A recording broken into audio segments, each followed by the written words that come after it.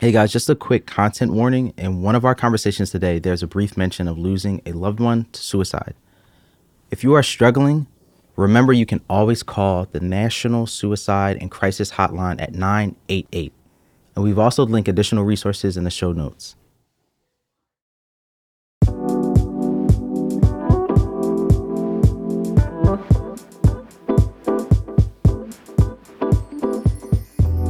Hello. I'm Kirsten Michelle Sills. And I'm DeBoer Bay. And we are the hosts of this podcast, So Curious, presented by the Franklin Institute. Yeah. This whole season is about mental health, but today's episode is going to dig into what that means. That's right. We're looking at all the different categories and things that fall under the umbrella term of mental health, as well as how the language that we use impacts how mental health is perceived. And to help us parse out those details, we're sitting down with Becca Lane, Education and Outreach Coordinator at the Philadelphia chapter of the National Alliance on Mental Illness.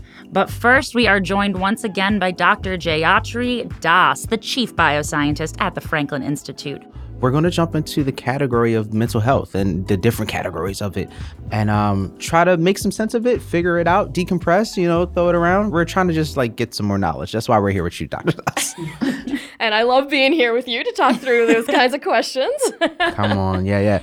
Just teeing it off, what are the distinctions of the different types of mental health? So there's really no universal definition of different categories that everybody agrees on. Some general categories might be thinking about mental illnesses that are more of mood or thought disorders. You've got personality disorders, you've got developmental disorders, and then thinking about addiction as kind of another category, or PTSD. Mm-hmm. On one hand, it's helpful when we're talking about these on an everyday basis to think about these categories, because it can help with understanding a diagnosis or thinking about directions for treatment, finding support groups, and even in just communicating with your healthcare provider or your friends and family about what the explanation of your different behaviors or challenges might be.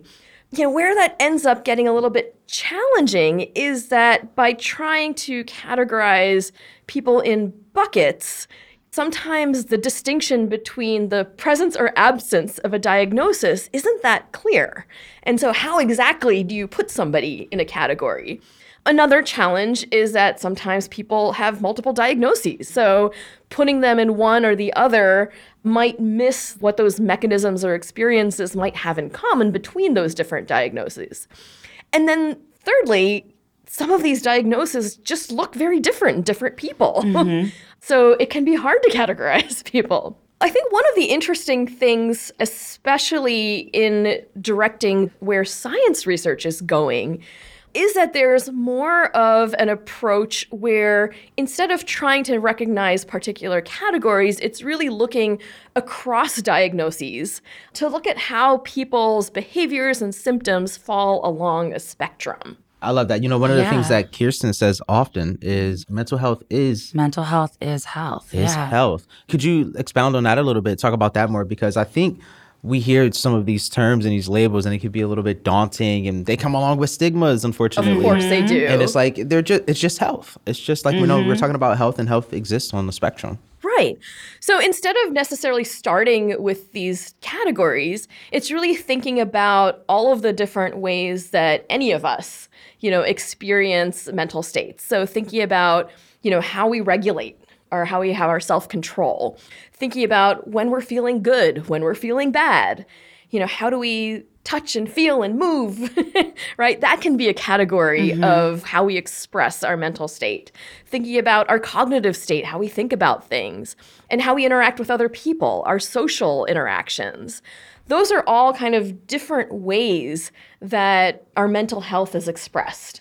And so by looking at this whole set of potential manifestations of disease, you get a better understanding of the whole person rather than trying to kind of look for individual characteristics that might help you characterize towards one diagnosis or another. Mm-hmm.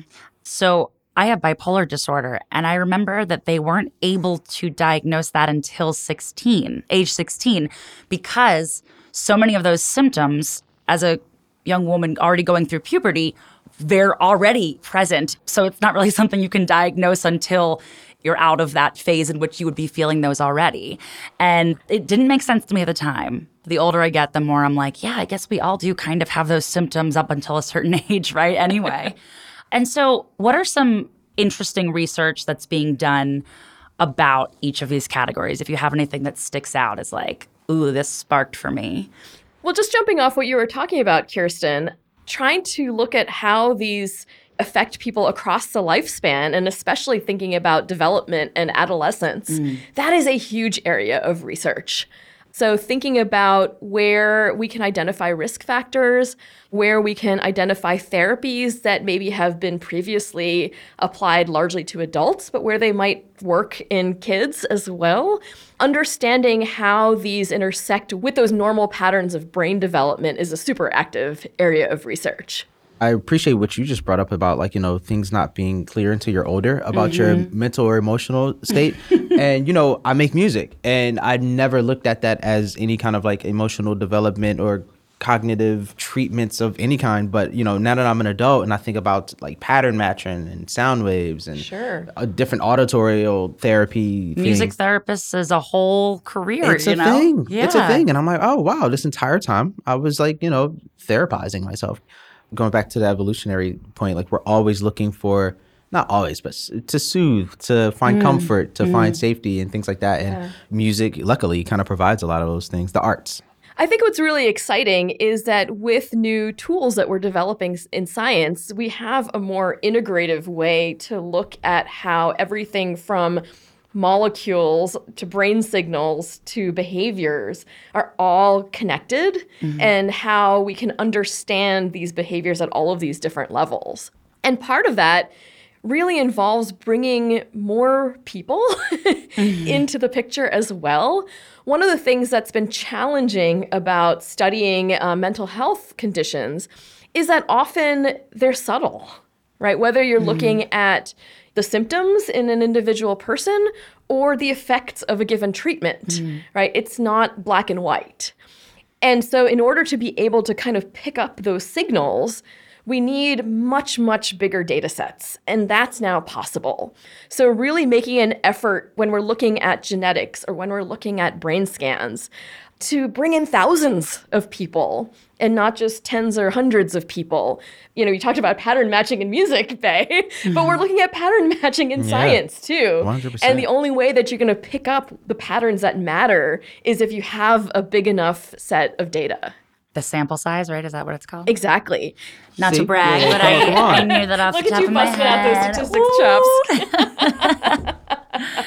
And especially, because these types of disorders are complicated. There was a recent study that came out just earlier this year that shows that when you're looking at autism, for instance, there are 70 different genes that are strongly associated with diagnoses of autism. And, what does that mean? And how can we both create systems that support people and improve everybody's quality of life, as well as developing more personalized approaches to treatment for people who need it. Yeah. Yeah, no, I appreciate that. Now, Kirsten, you have experience working with the organization our next guest is here to speak to us about, correct? Hell yeah. I love NAMI, which is what they go by for short. NAMI does like a walk. They have chapters all over. I was going to say, yeah. Where else do they have it at other than Philadelphia? I think that they're based in Virginia. Then they have them in D.C. They have them all over. So they're around. Yeah. They're around. But the Philly chapter rocks. Of course. Yeah, And yeah. you took part in a walk, run? Yeah, it's like a what? What'd you do? No, I was not running. Did you bike? It's really cool though. It's like their big fundraiser, and they have so many like cool vendors. It's awesome. Yeah. Okay, so we're gonna talk about categorization. Yeah, which is really interesting. important, right? Language, understanding what is going on, how to communicate with yourself and also other people outside of you about mental conditions and statuses and such and Yeah. such. Do you feel comfortable communicating your own mental conditions and states that you're in sometimes? Yeah, I definitely do. But again, I know a lot of it just comes from my mom works in mental health, so I didn't know for a long time that it was something you're not supposed to talk about. I was Yeah. always the person, and people were like, let's not talk about this at the dinner table. And I was like, why not? Yeah, talk to me about that. Like, how early on did you get that experience of like, oh, I shouldn't talk about this? Once you hit the point where you go to like sleepovers and like friends' houses and their parent, you get to meet your friends' parents and see how they handle things or the things you are and aren't allowed to talk about. Sleepovers. I know. And I was like, my mom used to be a sex ed teacher and now she works in mental health. So like, I don't know what you're talking about when you say you can't talk about stuff. Yeah, How about Kirsten you? was the one that came over and had condoms. And Yeah, bananas. right. Like, what is going on at the They were sleepover? like, don't invite that girl, please. How about you? What questions do you have about categorization of mental illness? Because it's a big umbrella. You know, we're developing language and an understanding about mental health. Is kind of like in a cultural zeitgeist a little bit. We all say mental health and mental illnesses, but there's definitely a difference. And everyone experiences things differently, right? There has to be language and categories. And so hopefully we can figure that out. You know she's got the answers. Or at least I hope, because I don't have the answers. Becca Lane, welcome to So Curious. Can you explain a couple examples of what advocacy is and what a day-to-day advocacy looks like for you? Sure. So one of the largest barriers for people seeking treatment is stigma. One might say cost, one might say just availability of treatment options, but it's actually stigma first, because before somebody can remove that level of shame surrounding their mental illness, they won't even seek treatment. So what we try to do through education programs is to educate people on what mental illness looks like. Whenever we do any of our education programs, we always have somebody who is living with mental illness or has been impacted in some way to share their personal experience. So again, people can see what living with mental illness looks like. It's not just what you see maybe on the street or in a movie or, on TV. 1 in 4 people in the United States alone live with a mental illness. So chances are somebody who is living with a mental illness. So we try to show that it's not something to be ashamed of, like I said. And then, we have our NAMI Walk, which is a huge fundraising event for us because everything that NAMI offers is free of cost to participants, but it's not free for us. So we do need to raise money, but it's also a great way for people to come together and really spread that message because, like I said, 1 in 4, right? People have breast cancer, for instance, and people talk about breast cancer, having breast cancer, being survivors. They celebrate it. They have their huge walks. So by having these walks, these NAMI walks, we're able to, again, spread that message and have people with real experiences feel unashamed. Beautiful. We love it. also work with the city in a lot of different ways. So it's not just educating everyday people or people who are impacted on a regular level. We also work with the police doing crisis intervention training, correctional officers, police officers. We just started working with the Philadelphia Fire Department and EMS to help educate them again. With the police, for instance, 1 in 4 individuals who are killed by the police are in a mental health crisis. So we're trying to educate first responders on what a mental health crisis looks like. They're the first responders. They're the people who need to learn how to de-escalate and then take the next step to maybe they need to go to a hospital, not to jail, things like that. Well, Becca, I appreciate you bringing up that category of crisis, right? So, today we want to talk about the different categories of mental health issues and all the different categories that they fall under. What are NAMI's definition for mental health and then mental illness? Could you differentiate those two things? There's many different schools of thought that go into this, just because there's the Diagnostic Statistical Manual, there's WHO. But we try to say now mental health conditions when we're talking about mental illness. Mental disorders is also used. So mental health conditions is more of like an umbrella term. Mental illnesses generally are referring more to mood or thought disorders that affect the way that you are able to function daily because of your thoughts and your behavior and feelings. So depression, anxiety, schizophrenia, those are disorders, bipolar disorder, that would really fall under that category. Personality disorders are a separate category. And there's crossover because some personality disorders, especially like borderline personality disorder, has a mood element. presents somewhat like bipolar disorder. And then there's substance use disorder is what it's like officially called. So a lot of times you'll hear people say like, I'm an addict or they're an addict or a alcoholic. For NAMI's sake, trying to erase stigma, shatter stigma, we like to use person first language. So we would say I'm somebody who lives with substance use disorder because I'm a person. I'm not my illness. Yes. Yeah, no, that's so important to say, I love too. that. You talked about stigma, which we've been discussing a lot on this season because, you cannot talk about mental health without talking about the stigmas that go around it. What are some ways that you feel like as everyday people can adjust our language better around mental health? Like, is there something you hear all the time that you're like, we need to get that phrase out of here? My biggest one is commit suicide. When people say commit suicide, like that word commit, you commit a crime, you commit a sin, it connotates blame. Where suicide, it's the end result of a mental health condition that's devastating, but it's not somebody's choice. It's not a moral issue. It's not a criminal issue. It's a mental health issue. I have a sister who I lost to suicide, and I'll say she lost her battle with mental illness, like you would say about somebody who had cancer, Yeah, and I've heard in the last year, I think, is the first time I hear when I hear people on podcasts or on the news talk about suicide, and they will say died by suicide. Died by suicide, yeah. Right, as opposed to commit. I never thought about that connotation that it has. And it's really important to examine our language. I really appreciate you bringing into this conversation, like being careful about the labels that we slap onto people and slap onto conditions. And, the term trauma tends to get thrown around a lot in everyday conversations. People say, oh, I'm triggered. We just say so many things colloquially. Trigger is a big one. I've tried to stop using the term trigger, and it's hard because it is something like when I went through treatment for my mental illness, it was something used all the time.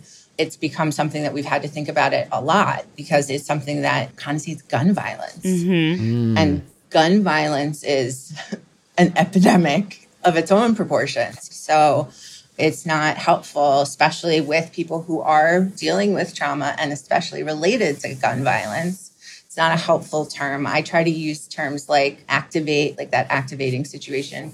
We'll talk about trauma as well as it relates to mental health. What does that mean specifically within the mental health context? I heard a definition of trauma once that said that going through a painful situation without an empathic witness. And I love that. Trauma can be such a wide variety of circumstances. It's really about the way that it impacts the person who is experiencing that situation. A lot of times people throw around PTSD, and that's also something that irritates me.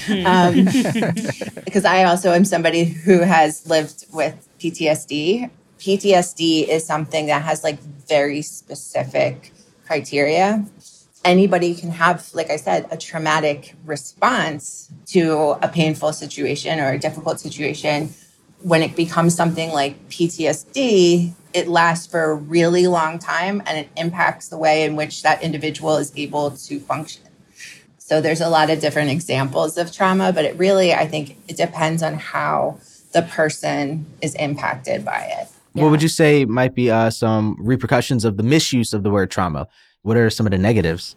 Well, I think it invalidates the experience of those who have actually experienced trauma and have not just experienced it, but have had severe reactions to it. Yeah. So how does language we use impact our perception of mental health, and how can it create stigmas and how can we stay away from those stigmas? For instance, like if you see the homeless man walking down the street yelling and cursing, psychotic, that's a psychotic episode generally, they might feel like, well, I'm not like that. So therefore, I don't need treatment.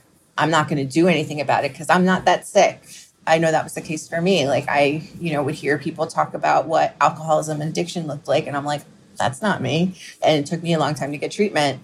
Also, just the way we talk about what treatment looks like can create stigma around getting help. Like if you talk about it, you're going to get locked up in an asylum. Yeah, right. The fear of being like 302'd, involuntarily committed for just like Right. mentioning that you're feeling feelings is, I can see why people would be like, oh my gosh, if I say anything to a doctor, and I can see how it would be really hard if you're Yeah. like, oh, I have kids. I can't say that I possibly have mental illness. What if they take them away, you Yeah. know? That's especially true for two different categories. One is young people, youth, teens, because they're going to get in trouble. Yeah. If they go to their school counselor, because they're minors, the school counselor generally does have to report depending on what is being talked about. So that's what their fear is getting in trouble. The other category of individuals is law enforcement or first responders. I actually did a presentation at the Department of Homeland Security. That was very weird. But, and that was one of the things that I was being told was that they are scared that if they even say like they felt depressed or anxious, that they're going to have their gun taken away and put on desk duty. And, feeling depressed doesn't necessarily mean you're like suicidal. It can be episodic. You can have moments of depression and it not be even a diagnosed mental health condition, So there's a lot of work to be done because that can't be helpful, right? yeah. And it's scary to think about somebody who is in a position of power like that, who actually is struggling, being afraid to speak up and say something because they don't want to lose their job, but then also possibly putting themselves and other people in danger because they're not speaking, and it's just getting worse and worse. Is there anything, one thing, couple sentences, action items you would like people to take away from this regarding how they treat mental health daily, overall, whatever it may be? I do just want to say it's a lot more common than you think. One of our phrases that we use is everyone knows someone. But it's really important to pay attention to the way that you speak to people because one of the things also is validation. People who live with mental illness need to be validated for their feelings. So I think it's important to pay attention and educate yourself. And the more that we do talk about it, though, like don't stop yourself from talking about it just because you're afraid of what to say. Educating yourself is important, but the more that we do talk about it, the more people will feel that they're not alone. And that's really where the most help can come from.